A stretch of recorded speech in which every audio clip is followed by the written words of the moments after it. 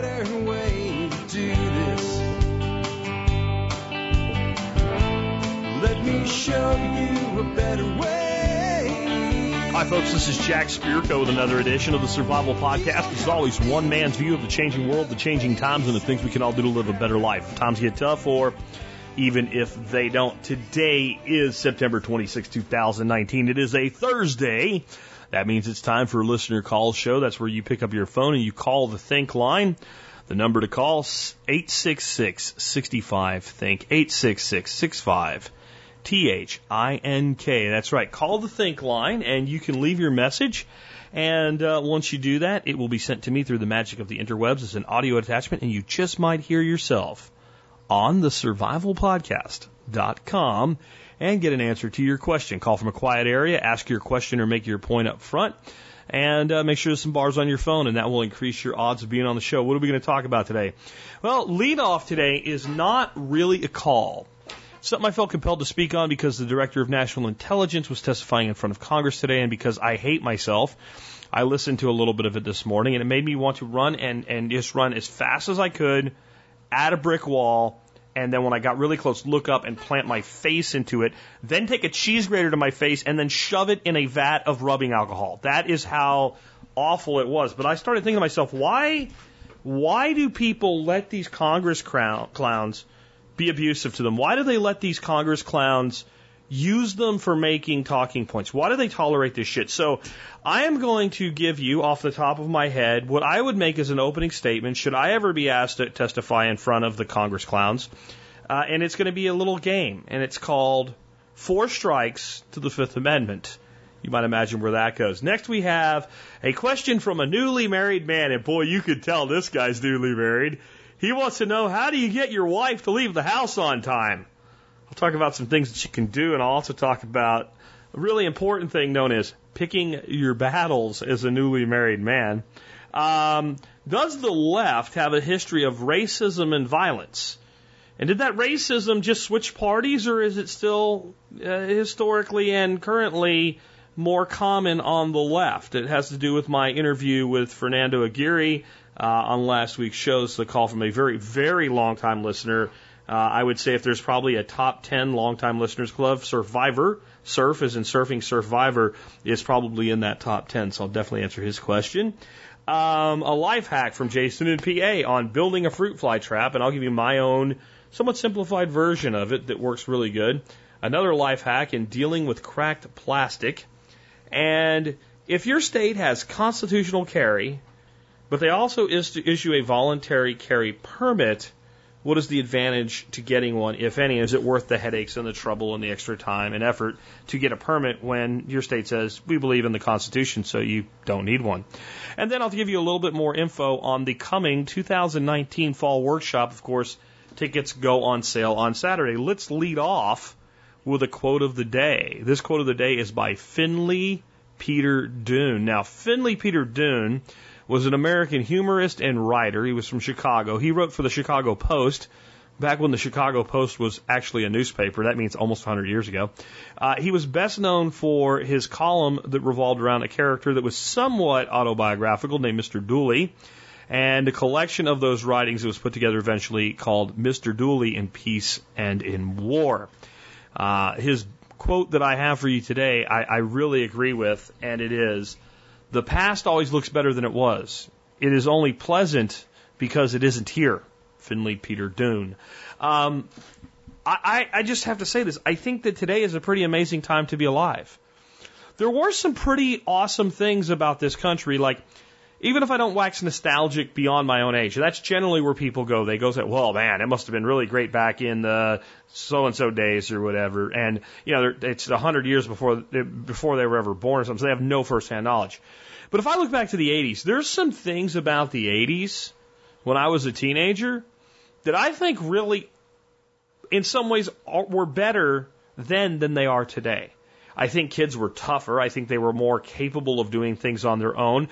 People weren't tied to electronic devices. They didn't measure their worth by how they compared on social media. The news, while still biased, was at least, it was kind of like actual news. It wasn't complete and total propaganda. I mean, there's a a lot to be said for the way life was in the 80s, but I wouldn't want to swap today for the 80s. Yes, everybody's tethered to an electronic device, and some people are addicted to it, and some people are, social media to the point where they don't even have a real life anymore. But for me, it's a way to spread my message, to spread my business, and it's a way to gather information like I was never able to do when I was a teenager and a curious teenager that wanted to know things. I can run a business today from my home. I have a single piece of audio software that, one feature, and it used to cost $50,000 for a piece of equipment to do that one feature. While modern medicine has done a lot of bad, it's also done a lot of good, and we have treatments for illnesses today that people are routinely cured from, that they died of just even back in the 1980s. Our world is getting better. We have more access to more things than we've ever had before, and I do mean things, not just information. The cost today of a 75-inch flat-screen television compares to the cost in real dollars of a 25-inch console in 1985. The computer that you carry around in your pocket that you call a phone is more powerful than the bank of computers that put a man on the moon in 1969. The past looks better than it was because it isn't here. And that's what, another version of the grass is always greener. Sometimes the grass isn't just greener in the neighbor's yard. Sometimes it's greener 30 years ago, but was it really? In some ways, probably so. But in the majority of ways, no, life has gotten better and continues to do so. Next up, I want to talk to you about something that today in my head came up with this, and no one will ever do it because no one will ever have the balls to, but every single person ever called in front of the congressional clowns for a congressional hearing should. Our Congress does not care about the truth, and right now it's the Democrats that are acting the most like children, but it will not be long before the Republicans will. Don't be surprised when the next president that we get that is a Democrat. And I've said I think Trump will be reelected, but in 2024 you're going to get a Democrat. We'll have a swing back, a very traditional swing back, and it'll probably swing extreme left. Don't be surprised when the main move of Republicans is to figure out how to impeach that Democratic president before they even take the oath of office. Don't be surprised. It'll be the same shit. But I've seen this on both sides. Again, I'm almost 50 years old. I've watched this my whole life. I used to believe in this system that I now realize how stupid I was to ever believe in it. And every single time they run hearings, it's every single one of these assholes trying to get that person to say one thing that will become a soundbite on the news. That's it. That's all they're after. They're grandstanding and showboating. They constantly ask the same questions over and over. They don't accept the answer of the witness, and they talk over the witness. So and the one thing the witness gets to do when they subpoena you to speak in front of Congress is to make an uninterrupted opening statement. Now, I would probably have an attorney go over it and polish it to make sure I'm 100% on legal ground, but I think I'm already there. And this is some version thereof of the statement I would make if I was asked to testify in front of Congress. Mr. Chairman, members of the committee, I am here before you today because you've requested my presence to testify on the matter of fill in the blank. This matter may or may not be important to the average American, but obviously you thought it was extremely important, or I wouldn't be here and you would not be spending your time and the taxpayers' money to engage me in this conversation. As an American, it is my duty to come here and to try to help you if I can, even if I don't agree with what you're doing or why you're doing it. I make a commitment to you today that every question that I actually answer will be answered truthfully. I also make a commitment to you that every question that you ask me will be answered once. And only once. See, today we're going to play a game. You guys like to turn this into a game all the time. You've turned this place that is supposed to be the bastion of American law and order into a clown house. And you play games all of the time. You interrupt witnesses when they're answering the question you ask. You do not allow them to clarify. You grandstand and you showboat. You constantly berate people. You ask the same questions over and over because you don't like the answers. And all you're looking for is a few moments where you'll be featured on nightly news. I am not here to further your political career or your political agenda. I'm not even here because I want to be. I am here because you compelled me to come here, and while I do have to show up for you when you subpoena me, I am not required to answer a single question that you ask me. See, ladies and gentlemen, today we are going to play a game. That game is called 4 Strikes to the Fifth Amendment. Here are the rules of the game, There is no one to appeal the rules to. I will be the final judge and arbiter of those rules. Rule 1. Every time you ask me a question I have already answered, I will consider it one strike. That means if the first person asks me a question and I give them an answer and they don't like it, so they repeat the question to me, which I have already clearly answered, they get a strike. Each time another member asks me a question I have previously answered, including rephrasing the question and ask me if it's true that I said what you know I said, what's already been recorded that I said, I will give you a warning because I'm a gracious man. I will warn you that you have broken the rule, but since you didn't ask the question yourself, maybe you missed it. If you then ask me a question again that you've already asked, or you repeat the question that I've already pointed out that I've already asked, or for a second time you ask me a question that's already been asked by another member of the committee, I will issue you a second strike. Additionally, at any time during the questioning that you have for me today, if you insult my integrity or my intelligence by my own judgment, I will issue you a strike. And because I am a fair man, unlike the game of baseball, I will give you 4 strikes instead of 3 before you're out. I'm also doing that because I love numbers, and I love the fact that 5 comes after 4. And the Fifth Amendment of our Constitution does not exist solely to protect the guilty from self-incrimination. It exists because no American is compelled to ever answer any question against their will for any reason that they choose to remain silent for. So, I would like to show you something right now. I'm holding in my hand my cell phone. I have an audio app on it. This is what I'm going to do now. Because I value my voice and my time and my effort, I'm going to record the following message. I refuse to answer that question. And then I will play it back for you. I refuse to answer that question. As you can see, it is very easy for me to push that button and allow my phone to answer on my behalf. Should you reach 4 strikes, at that point, I will stand under the protections of the Fifth Amendment, and I will answer every question by simply pressing the button on my phone until you get tired of playing theatrics and dismiss me, and I go home. There's nothing illegal about this. There's nothing immoral about this. The Fifth Amendment, again, does not exist solely to protect the guilty. It exists to protect the rights of all Americans in all situations, and it should be used not just to protect rights, but as a weapon against the kind of idiocy that this body partakes in all hearings. Therefore, I am making sure that a complete transcript of my opening statement will be available at all times.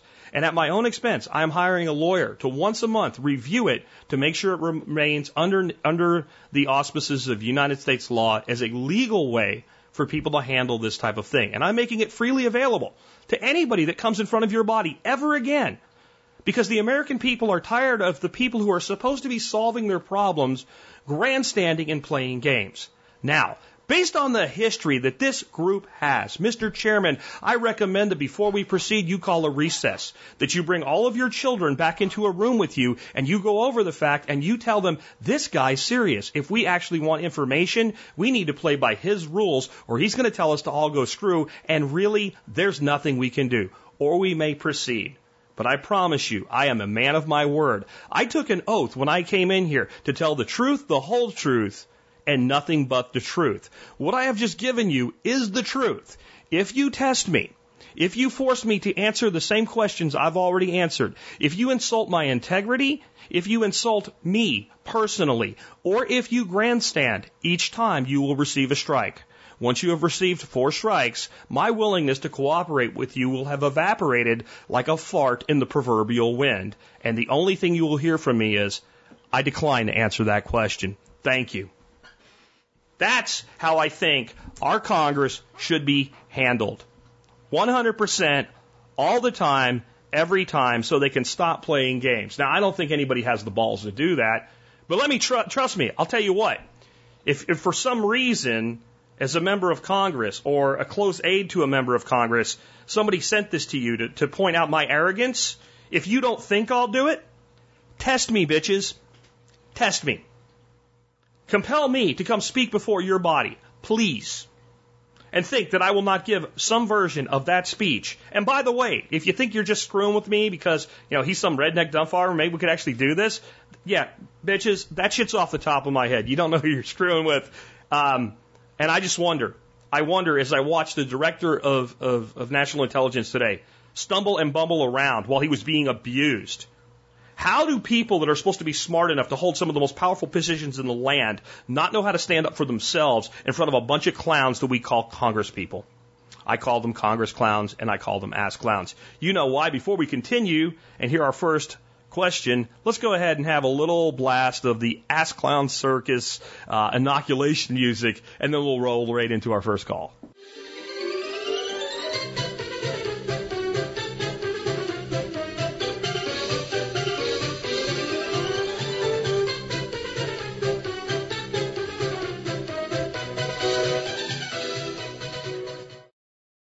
Hi, Jack. Aaron from Brooklyn, New York here. Question. How do you get your wife to leave the house on a proper time schedule? Details. I'm happily married. We're happily married for 10 weeks now. And as a single guy, when you want to leave the house, you take your knapsack, you throw it in the car, and you leave. But as a married man, it's infinitely more complicated. Do you have any ideas on how to help out here? Have a great day. I'm glad to hear you laughing a little bit at the end of that call, because I promise you that every married man, specifically every married man that's been married long term and is happily married, is laughing their ass off at you right now going, poor bastard. This poor bastard has no idea his life is going to be like this forever. Seriously, though, there are a few things that you can try to do. There's an honest and a dishonest way to go about this. Let's start out with the dishonest way. This will only work when you are the one saying what time you should leave, but we call it the Titonio protocol, and it really has nothing to do with my wife. My wife is fairly decent at leaving on time. It's always an effort, but it's always fairly decent. But we have my in-laws, their last names are the Tidonios, and we have what's called the Tidonio protocol, and it's because they are chronically late. These are the people that will be late to their own funeral, and it's all of them. It's the two kids, which are now both in college, and the wife and husband. And they know they're late, and so we just implement the Tidonio protocol. If we would like them to be somewhere at 1:30, we tell them to meet us at 1:15. We just lie by 15 minutes. And then if they're early, it's no big deal. We'll be on time. We are all, I'm the believer in if you're not early, you're late. So if I tell you 1:15 and you show up at like 1:14, I promise you it will not be 1:15 and 30 seconds before I'm there too. So you just lie. So if you'd like to get out of the house by 7:45, you say, hey, hon, we're going to need to leave at 7:30 and buy yourself 15 minutes. If you need more than 15 minutes, you got other problems. The honest way would be for you to sit down and say, honey, now that we're married, we need to worry about what's important to each other. And I want to make sure that if there's something in your life that's important to you that I have an effect on, that you feel comfortable telling me about it so that we can make it good for both of us. Okay? See, that's the trap. Because she'll say, well, of course. Well, then I'd like to tell you something that's really important to me. It is very important to me that I am seen as a man of my word. I think that's probably why you married me. And she knows something's coming, but you're going to do this. If you do this right, dude, you're going to do it in a way where it's very difficult to argue with. So, well, yeah, okay, yeah, of course. So when I make a commitment to somebody, you know, whether it's you that I've married or whether it's just to do something for a friend, like I honor my commitments all the time. Oh, okay, yeah. You know something's coming here. So one of the commitments that we always make to people is that we're going to be somewhere at a specific time. And so it's very important for me that when I plan to meet people or go do something or be in a place at a certain time, that I'm either there at that time or a little bit early. That's really, really important to me. So when we're supposed to have left 15 minutes ago and we're still stuck here and we haven't left yet, it's not that I'm impatient with you. It's that I'm worried about the fact that I'm failing to meet my commitment. So what I would like to do is, can we agree upon the fact that when we say a time that we're going to leave, that if you need more time, then you'll just start getting ready earlier. Now, good luck with that, doing that one, by the way. That'll work probably half the time, and the other half of the time it'll blow up in your face. So you might just want to employ the Tidonio protocol. Then there's the other thing, right? So there's two sitcoms that sprung to mind when you said this because of my weird memory where I literally remember everything from even 20 years ago that I've seen and heard. So there was an episode of Everybody Loves Raymond where Raymond talked about something called the ass and seat rule. And he told Deborah, his wife in the show, that his dad had the ass and seat rule. And the way the ass and seat rule worked is you don't get any, hey, hurry up, come on, let's go. no harassment whatsoever. But the way the ass and seat rule works is I say we're leaving at 10:15. And at 10:15 in 1 second, if you're not in the car, or at least I can't see you on the way to the car, your ass is not in the seat and I leave without you. And in the episode, she agrees to this and she like kills herself to be on time for once, and everything goes wrong and he doesn't really want to, you could tell, but then he does leave her. So you could employ the ass and seat rule, but I don't advise that. Another sitcom that sprung to mind, not having anything to do with being late, but having to do with marital relations, was The 70s Show. And Kitty, who's the mom of Eric Foreman, one of the main characters in the show, is advising another one of the main kid characters named Jackie, as she's, it's boyfriends and stuff like that, and dealing with relationship issues. And at some point, Jackie wants her boyfriend, I don't remember if it was Kelsel or Michael or whichever one she was dating at the time, to do something.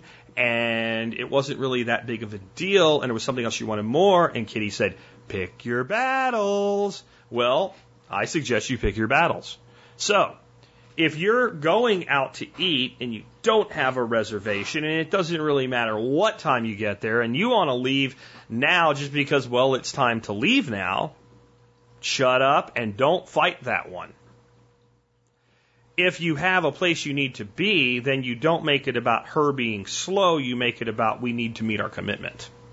Right? You pick your battles here.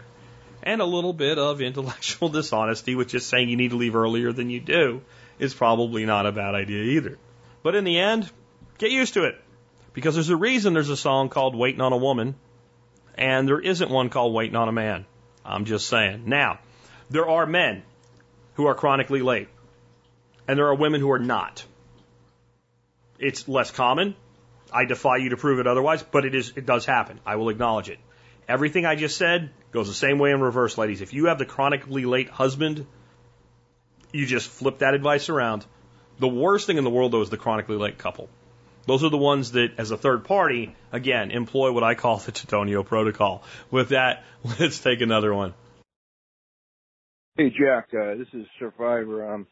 You made an interesting point about leftist violence while I was talking to Fernando, and one thing I have not really understood and I've pondered is, the Klan and everything in the South. Well, there used to be Democrats, but Dinesh D'Souza, they had this whole thing about it was all swapped later on and they all became Republican or something. But Dinesh D'Souza made an interesting point that a lot of the Dixiecrats stayed within the Democratic Party, and a number of Democrats were former Klansmen. But I've never quite really understood all that, because not everything Dinesh D'Souza says totally makes sense to me either. So I find it interesting, but I don't understand it. But something to think about, and regardless of whether you put the question on the air or not. So anyways, yeah, interesting show there with Fernando. Okay. All right, so I'm speaking strictly from opinion here. I try to be very clear when I'm giving my opinion of something other than, verifiable facts. There's a lot of actual verifiable fact I could use to support my opinion here, but I want to keep this a little bit light for a Thursday afternoon. But the left, and specifically in our country, the Democratic Party, has always been a party that was the first to violence. They are not that much different today than they were 100 years ago. The Democrats were a progressive party in the late 1800s and early 1900s, before, during, and after Prohibition. Okay? Before, during, and after the Great Depression. The Democrats have always been leftist. The Democrats have always been quick to violence. And the Democrats have always been, in one form or another, the most racist of the two parties. I didn't say the Republicans aren't racist, because racism is a human condition. And most people have some degree of racism within themselves, and I believe good, honest people strive their best to eliminate as much of it as they can from their lives. I mean, that's where it is. So there are racist Republicans, of course.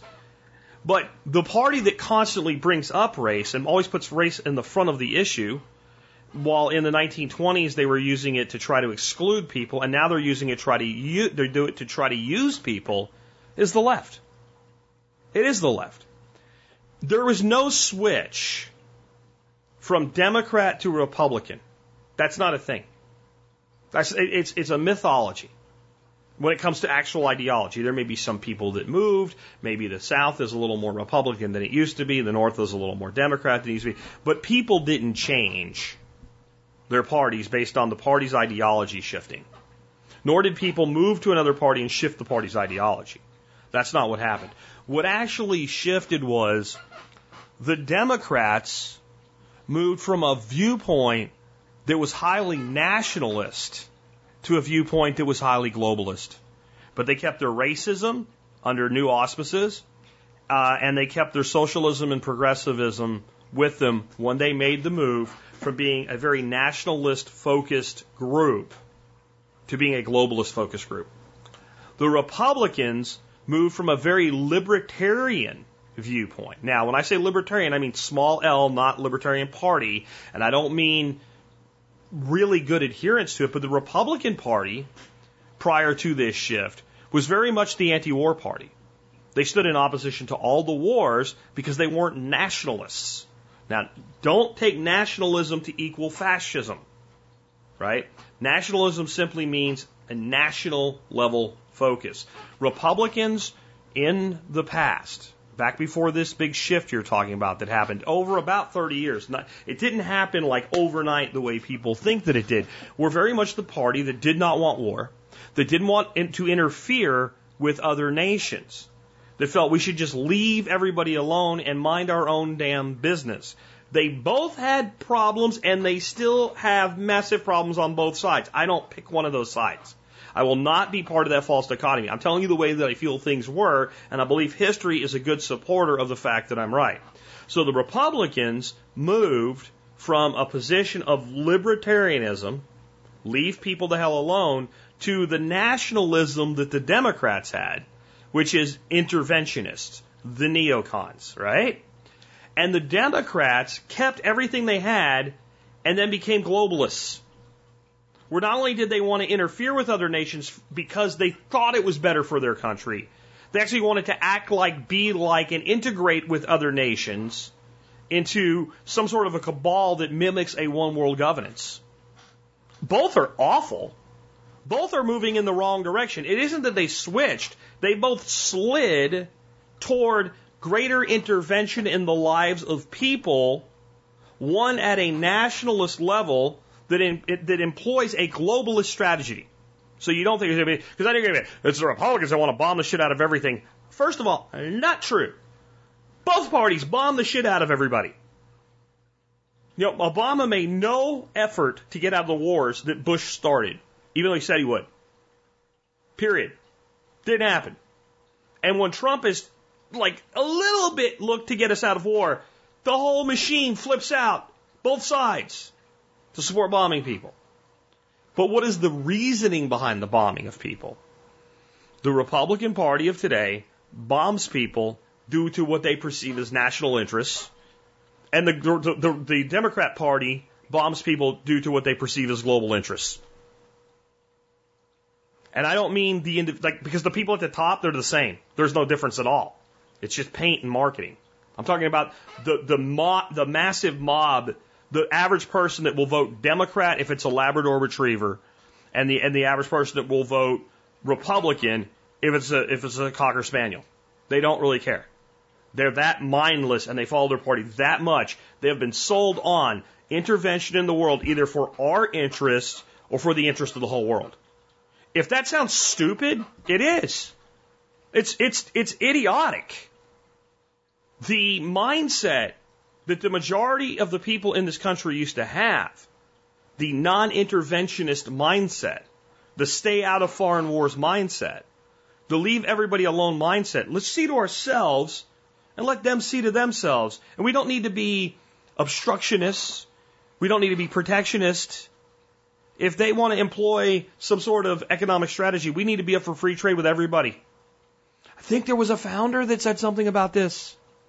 He said something like, commerce with all and alliances with none? Gee, his name was what? Jefferson. Yeah, I know he was flawed. He didn't carry through on what he said when he became president. No one does. Gee, Jack, why are you an anarchist? I don't know, right? Okay? But that's the shift that's happened. The propensity for violence has always been more common on the left because the left seeks greater control. And if you are a leftist, you can't deny what I just said about the control part. There is no doubt that the left seeks greater control of society. The left wants more regulation of everything. Regulation is control, so the left wants more control. That is not an opinion, that is fact. Yes, the right wants lots of control. I just said the left wants more. Doesn't mean the right's good. It means the right wants lots of control. The more control you want, the more violence you will have to use, because the more you try to control, the more you step outside of what's voluntary, and when you move into what's involuntary, and people do not want to do it, many of them will fail to comply, and therefore you will have to use force. That is violence. And when your leaders use force in the form of policing, it is only natural that the followers begin to use force in the form of mob tactics.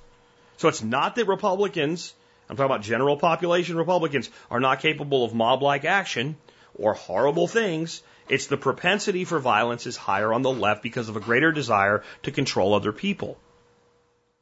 And that's just the way it is. And I know you can point to places on the right that they want to control people, but they really don't. They're just misguided in the way that they come across a lot of times. For instance, if you look at gay marriage, Republicans are not for making gay people not be together. They're not for not letting people live together like husband and husband or wife and wife. They were opposed to a legal recognition of it, which doesn't prevent you from living any particular way. It's still a form of control. It's still wrong. It's why I became a minister and said, I'll marry anybody that wants to get married until they pass the law and made this stuff go away. Because I believe in freedom, even if I disagree with how you choose to use it.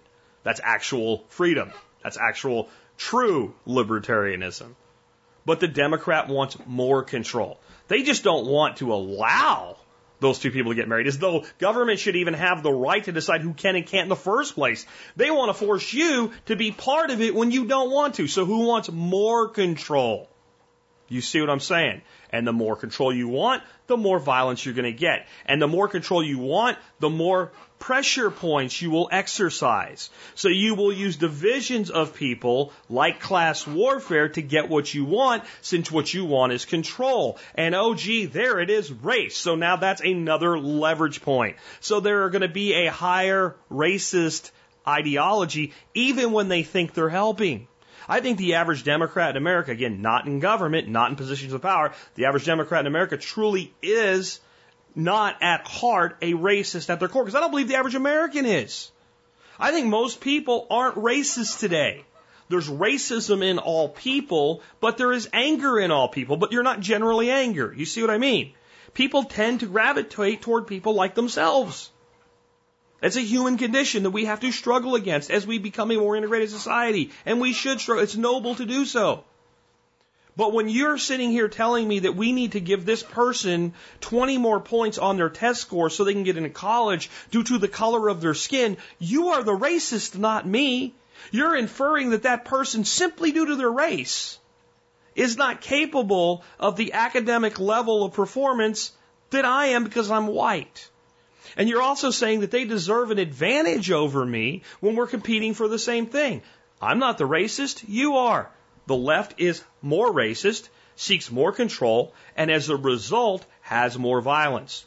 It's my opinion, but I defy you to prove me wrong. Let's take another one. Hi, this is Jason from PA with a hack for Jack. I wound up having a bag of tomatoes and whatnot and vegetables left for about a week that I didn't realize my mom had put them in a bag, hung them on a little doorknob to go out, and, well, yeah, fruit flies galore. I tried the little, $7 cute little strawberry fruit fly thing. So those work for a while, but then you got to buy the filler stuff. Finally said forget it, went back to my old faithful. Take a 1 or 2 liter soda bottle, cut the top off, but make sure you cut it right where it becomes straight, flip it back over, use a little tape, and you basically have a cone that's inverted. You drop in a little banana peel, tomato, whatever the fruit flies are loving at the moment, pour a little vinegar, soda, whatever, and basically they go in and they get stuck. And they smell that wonderful vinegar, rotting fruit stuff goes right in, and they get stuck. They swish it around a bit. and then after a while, you just throw it out. It's a cheap way to catch fruit flies, and I think almost everyone has a soda bottle. So yeah, that works. Let me tell you what I do, and it would probably work using his method as far as a bait. But we had really bad fruit fly problems this last year and the year before. And what we came up with was just take a normal glass, like a pint glass, and we fill that with water, about 2/3 up, and we put in a tablespoon of a fruit vinegar of some sort. Fruit vinegar seems to work better. And then a tablespoon of sugar and mix it up till the sugar dissolves. And then put a drop or two of dish soap on the top of it and just set it somewhere where flies are. And they plunge in there and they get in the water. And the soap breaks the surface tension so they kind of sink. And it's really weird too because, because you're using like a fruit vinegar and all, it's usually a dark colored liquid. So you'll look in there and you might see like one kind of floating or something, and you're like, man, and you pick it up and hold it up to the light, and there's just tons of them on the bottom. And we tried so many things, and, getting rid of the root cause, et cetera, is a good idea. But what finally blew the population down to the point where it became unsustainable and they went away was those traps. So either trap works just fine. You can cut a bottle or, personally, my experience was, the glass worked really good because the mouth is very wide and you don't have that narrow neck of the bottle. So it's a really big time aroma, and simply by the fly having to go a couple inches down inside the glass to get to that wonderful aroma they're looking for, well, they go in there really, really easy. And trust me, once they touch the liquid, they don't come out. So, good life hack. I am looking for your life hacks. We have another life hack coming up here in just a second. But if you'd like to call in with a life hack, prepper hack, anything you want, I'd love to hear you. So call the Think line. Do it this week, 866-65-THINK. Hey, Jack. Joshua here from Gander Flight on YouTube, calling in with a quick hack. Say you drop one of the black and yellow totes that you and Stephen Harris love for bug out trailers and develop a crack. You can stop this from spreading by drilling a small hole at each end of the crack as a relief point. I found that step drill bits work perfectly for these repairs, and it will allow you to stop the plastic from cracking any further. I recently recorded a video of this hack on my YouTube channel and will email you the link to provide as a visual as well. Thanks for all you do. Good hack. I don't think it's really a permanent repair type thing. And usually when plastic cracks, it's because it's begun to become brittle. Because even when they say it's UV stabilized, it's not. But it definitely will make something last longer. And I think if you added to it, once you've done the pressure relief that the drilling creates, some sort of a quality adhesive tape or adhesive fabric or some other means of repair, I think it would work even better. But hey, that's another great one, and it's a good thing to know. And a lot of times, being able to make something last a couple more weeks even gives you time to actually get a replacement for it, or maybe even be able to repair it where it lasts a lot longer than it would have. Because, I looked at the video, and I have a link in the show notes today. What he says not only works, but it will work for you, and it's really easy. And it's one of those little pieces of knowledge that you just don't even realize is valuable until you know it, and then until you implement it. And if we keep building up this life hacks segment and keep bringing it, imagine how much this audience can know a year from now that it would have never known if people didn't share their little hacks. So I encourage you, call in your hacks, 866-65-THINK. Real quick calls, easy ones to make and easy ones to cover. Let's take another one. Hey, Jack. This is Patrick out in Kansas, TSP member, and I've been listening to your show for quite a while. My question up front is this. In a constitutional carry state that doesn't require a concealed carry license, is there a reason to get the concealed carry license? More background. I'm a new gun owner. I recently purchased a small 9mm Glock about a year ago, and it was based on listening to the show primarily. During that time, I've been able to shoot with some of my friends. I've done training as well as taken enough courses to get the concealed carry license if I need to get it. But in Kansas, it's not required. It's just an option. It's really inconvenient to get it. You have to go to the sheriff's office between the hours of 10 and 11 on Mondays in order to get it. and I just don't know if it's really that beneficial. So I thought I'd call in and see what your thoughts are. Thanks for everything you do. Bye. So let's look at this from two viewpoints. Within your state, which I have limited knowledge of, but I can give you some things to consider, and outside of your state, which I have a definite opinion on. Okay, so within your state, I don't know your state and I don't know your state laws, and I really appreciate the fact that your state recognizes the right of individuals to keep and bear arms. Bear is an important word there, and it should not be ignored by our government. And our government should not infringe on the right to keep and or bear arms. Concealed or open carry should be legal at all times, period, unless specifically specified by the person that controls a property that you're entering. So if somebody says, I don't want you to carry guns in my store, I may choose to shop in a different store, but I respect their right to do that because I actually believe in freedom.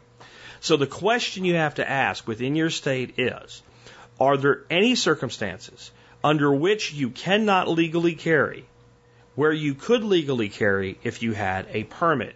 Are there certain government buildings or things like that where you can't carry, but you could carry? There are places now where, for instance, they allow college students to carry on campus, which makes perfect sense since that same license to carry college student is carrying at the shopping mall and the movie theater. I mean, if they can carry at the shopping mall, the movie theater, their brother's little league game, etc., saying they can't carry on campus is really stupid. Okay? But I can see where a state would say, we're going to pass campus carry, but it's only for concealed carry holders, even though we have constitutional carry. I'm not saying I agree with it. I can see where that would happen. That would be an instance where I could see that. So within your state, I would simply find out, is there any place that that permit lets you carry where you can't already carry? Is it standard that maybe businesses say that they don't want you to carry without a state permit because they feel safer with that assurance? Something like that. And there may be nothing, or there may be something. And so that's for you to determine because you live in your state, and I don't honestly have that much of an interest in your state. I'm sorry, I don't. I'm not putting it down. It's just like, it's not something, I can't learn every state's laws, so I'm not going to try to learn ones, except for the one I live in and the ones that I go to. And I haven't been to your state in a very long time and have no plans. Sorry. Okay, I'm not picking on you. Now, let's talk about outside of your state. If you leave your state frequently, and maybe you should, I'm kidding, because I cannot put your state down when they're smarter than my state about guns. I had to throw that joke in there. If you frequently leave your state, and you do so specifically in your vehicle, and you spend time in other states, or if you might spend time in other states that have reciprocity with your state, the main reason the states that don't require a permit started issuing them was for reciprocity. And this would be the number one reason you'd want to consider doing it. So, for instance, my state has reciprocity, I believe, with your state. And if you were coming here, like you were going to drive to our workshop for our fall workshop and hang out with us, and you wanted to be armed while you're in Texas, and not only armed in your vehicle while you're traveling, which in most places you can do that anyway, especially traveling interstate, right?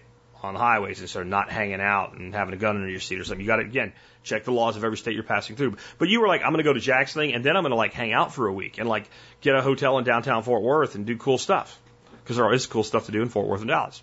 And you're like, I want to be armed during that period of time. Well, my state requires a permit. The fact that your state doesn't matter to my state. So by having your state's officially issued permit, my state has reciprocity that recognizes your permit. So the number one reason to get a permit in a state that doesn't require it for the purpose of carrying would be so that you could carry in other states through reciprocity. And it's odd how some of the states do it. Like, I do know Vermont because I've been there. Basically, you go to your chief law enforcement officer for your area, and they issue you a permit. And I've seen one that was no more than a note from the chief that was photocopied and stamped in the guy's wallet. It was like falling apart, but that was his permit. And it was easy to get. In other places, it's more difficult. Even when you could carry without it, they make it difficult. But that's the determination that you have to make. Will you need the reciprocity component to it? Because if not, then... Now, I don't think this applies to your state because you didn't say it, but I do believe there are states where Open carry is legal without a permit, but concealed carry requires a permit.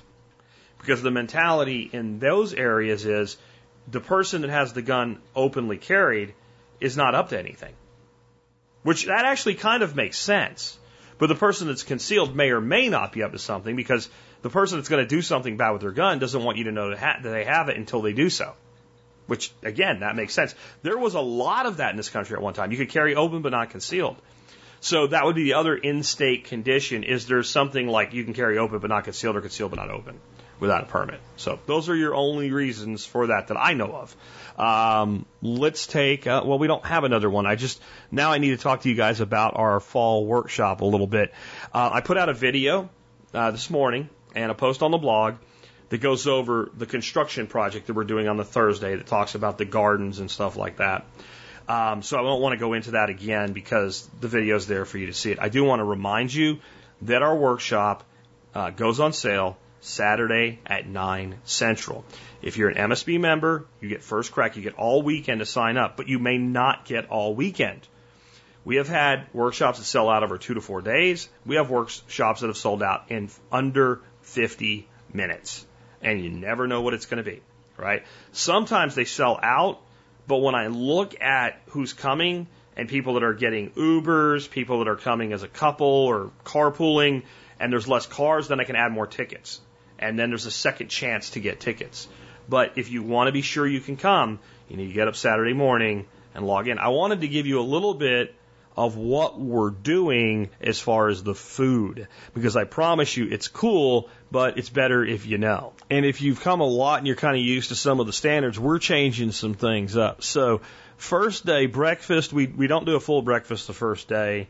We kind of get off to a quick early start, and so we do coffee and breakfast bars and fruit and stuff like that. And you know, a lot of people show up that day they've already eaten because they don't show up the Wednesday before. But we do kind of a light continental style breakfast for the first day. So if you want more than that, we ask you to feed yourself for that morning. We're going to do the project briefing and get to work on it. We're going to have a lot of other cool stuff going on that's kind of bonus material during that day. But for lunch, we're doing a build a burger buffet. So we're going to do an awesome Angus beef burger. And then we're going to have a full fixins buffet. So we thought that would be cool, especially on a day where people are working outside. It's going to be cool weather because we're going to be in November by then and stuff. And then dinner, we're going to have what we usually do. We do rotisserie chicken. We kind of give the staff an easy first day to get into motion with this. So we'll do rotisserie chicken and sides. And then we're having a surprise event Thursday night. I can't tell you what it is. Moving on to Friday. Friday's our big kind of like party day. Hanging out outside, multiple courses, things like that. Breakfast, we're gonna go off keto, though there'll be a way to kind of sort of stay there if you want to. But we're doing biscuits and gravy. So if you do the biscuit, it's not going to be keto paleo at all. But the gravy, we're actually going to have two gravies. It's a typical gravy, and we're going to do a keto gravy that's actually really awesome. And those are going to be done with egg, maple sausage. That's maple sausage is one thing. Cheese and potato. I'm calling them bites, I guess. They're like little loaves. Like Starbucks is the egg bites now. They're like a lot bigger than that. Like a little loaf that has the hash browns on the bottom and all the stuff. And we'll probably do some without potatoes for those that want to stay, high protein, high fat, low carb. We'll have a few of those on the side. So that's going to be breakfast. Then Nick Ferguson is doing a presentation. I don't know exactly what his topic's going to be yet, but he's crowdsourcing that on Facebook. And that's, to be honest with you, Nick's presentation is to keep you guys out of my face and out of David's face as we get ready for a hell of a day out on the patio, out on the outdoor kitchen. We did it. John Dowie did the presentation last year, and when I said to David, we had Dowie, he goes, and it worked because we have a lot to get into motion to be able to take care of you guys. So you guys will have breakfast, and then you'll hear a great topic from Nick Ferguson, who always does a great presentation. Have a little bit of a break, and then you'll come out onto the patio where my huge, beautiful outdoor kitchen is. And we'll start out with a Bloody Mary bar, controlled by master mixologist David, right? And then we'll move into the food. And we're going to have 4 courses this year, each focused on a different thing with a matched paired cocktail. Don't worry, the cocktails will be small. We won't be sloshed by the end of this. And we have like a really filling, carb-tastic dinner idea, right, for you at the end of the day to suck up that alcohol. So we'll be totally breaking high protein, high fat, keto, low carb, whatever you want to say this night, but it'll probably be a good idea because of the alcohol that will flow. This is a party. So we're going to start out with lamb sliders, and I've talked about the Ras El Hanout seasoning, the Moroccan seasoning. That's what we're going to season the lamb sliders with. And the theme of that is going to be herbed, and there will be a cocktail that pairs with something that's highly herbed in seasoning. Okay? What? I don't know. It's up to David. David controls the drinks. Then we will move on to fish and chips, featuring fish that I, David, and Nicole Sauce went out and caught ourselves for you. So we're going to do a fried fish and chips. It's going to be like a single piece of fish and a small amount of twice fried fries. And once you try a twice fried fry, if you ever eat a French fry, you will insist that it be fried twice. It's going to be awesome. And that'll be paired with a drink that goes perfectly with those. Then we're going to move on to spiced. We'll be back into the keto world as we're going to be doing a Szechuan beef skewer using real Szechuan peppercorns. This is going to be awesome, and it's going to kind of blow you away if you've never had true Szechuan beef before. Then, from there, we will move to a smoked course. These will be done with a chicken leg that is a smoke-infused, roasted chicken leg that's made on the rack that I always recommend on T-Spaz, where they're cooked, they're air-cooked. The skin is going to be amazing. There's going to be something that goes on those chicken legs, a sauce, actually 2 sauce options. And it'll be up to you what you use. Everybody get a whole chicken leg. And there will be a smoked cocktail paired with that. Then, as kind of a little interlude before dinner, we're going to have some homemade cheese that comes from Nicole Awesome Sauce. Then for dinner, thought bars this time seemed like a good idea. Like we're going to do a burger buffet bar the first day. We're going to do a baked potato bar that night. Now, with all of my talk of not eating too much carbs, why would we do that?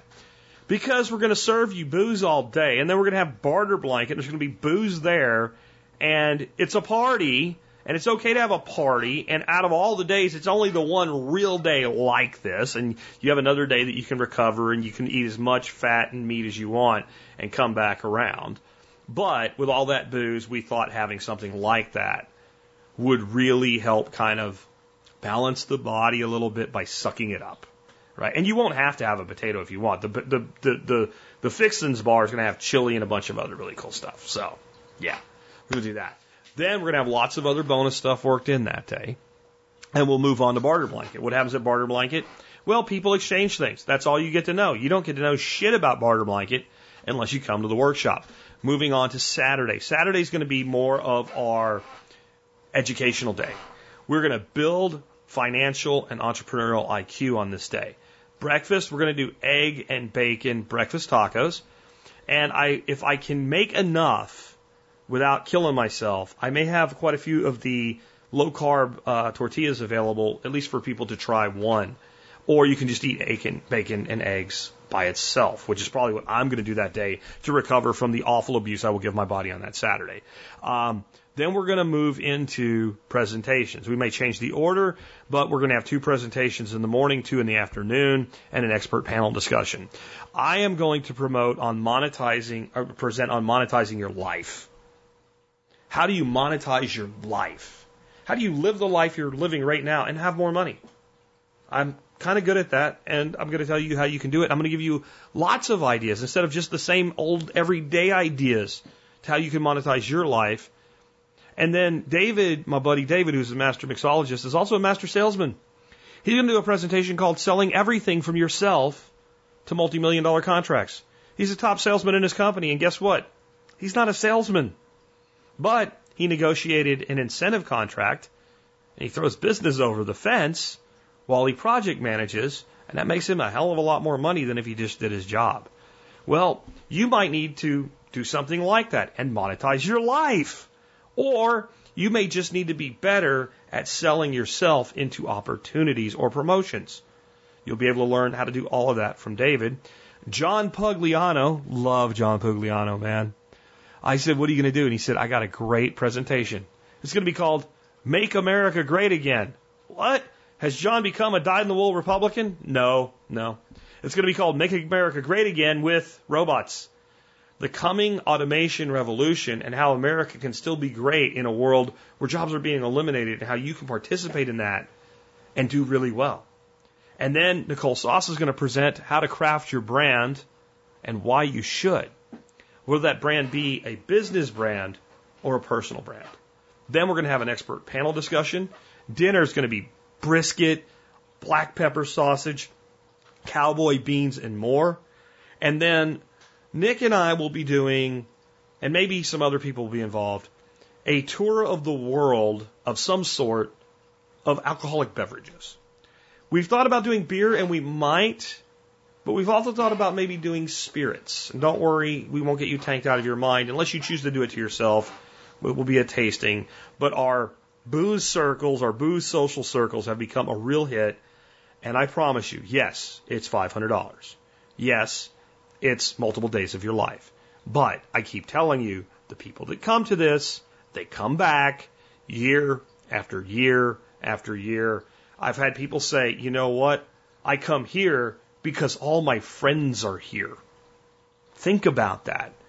I don't know how we managed to make this what it is, other than I went to a lot of other like permaculture and bushcraft and stuff workshops before we started doing it.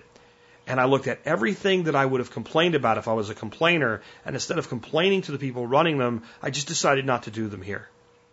And then you guys are just awesome. The community is awesome in itself. It's turned into something amazing. I invite you to be part of it. Please, if you want to be part of it, don't miss your chance Saturday morning. And remember, I don't hard sell this because I need to sell. I have never not sold one out. I hard sell it because I want people who otherwise wouldn't have come to take the step and get to experience it, because it is that awesome. It really is that awesome.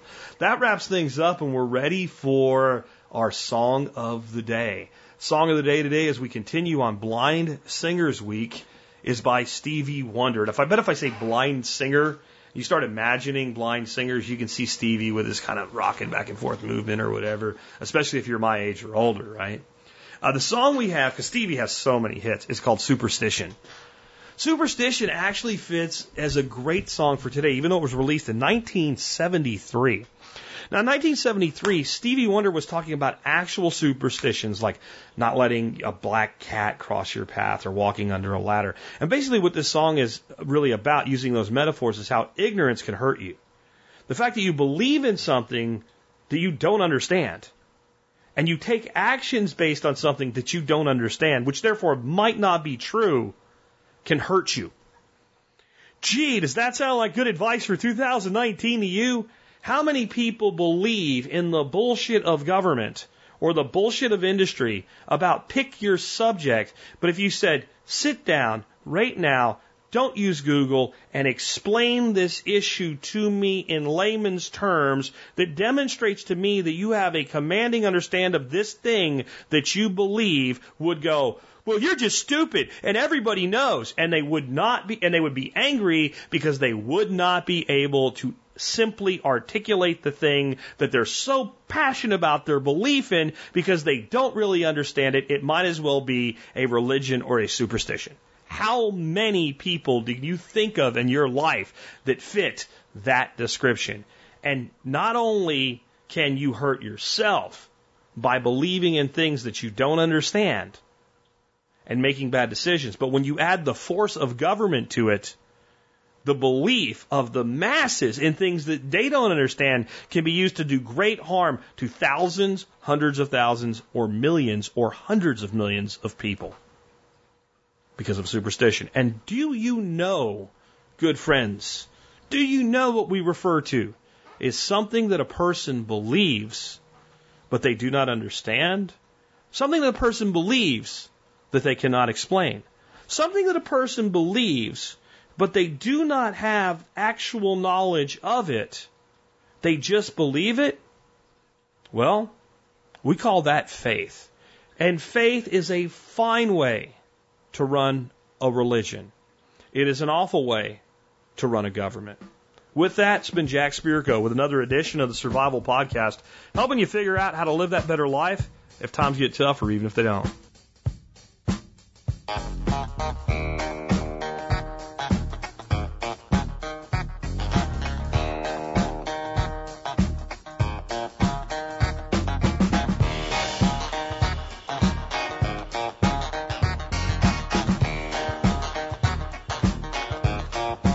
Very superstitious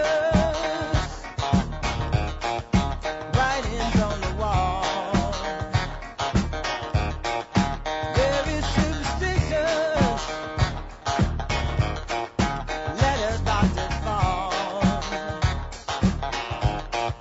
13-month-old baby broke the looking glass. 7 years of bad luck, the good things in your past. When you believe in things that you don't understand and you suffer, superstition ain't the way. Yeah.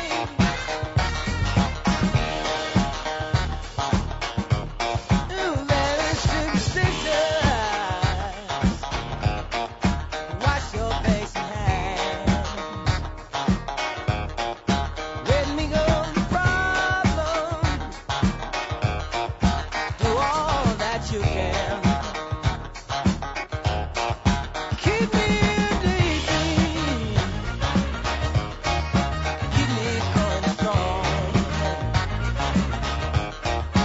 You don't want to save me. Sad is the song. When you believe in things you don't understand, and you suffer. Superstition is the way. Yeah.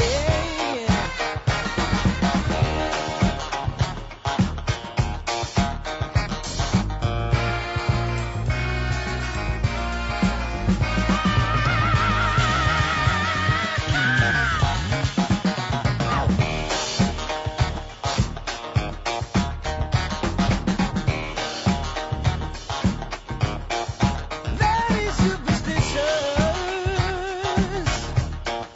nothing more to say.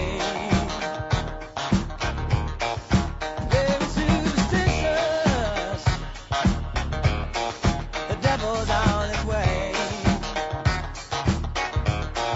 13-month-old baby, broke the looking glass. 7 years of bad luck, good things in your past. When you believe in things that you don't understand.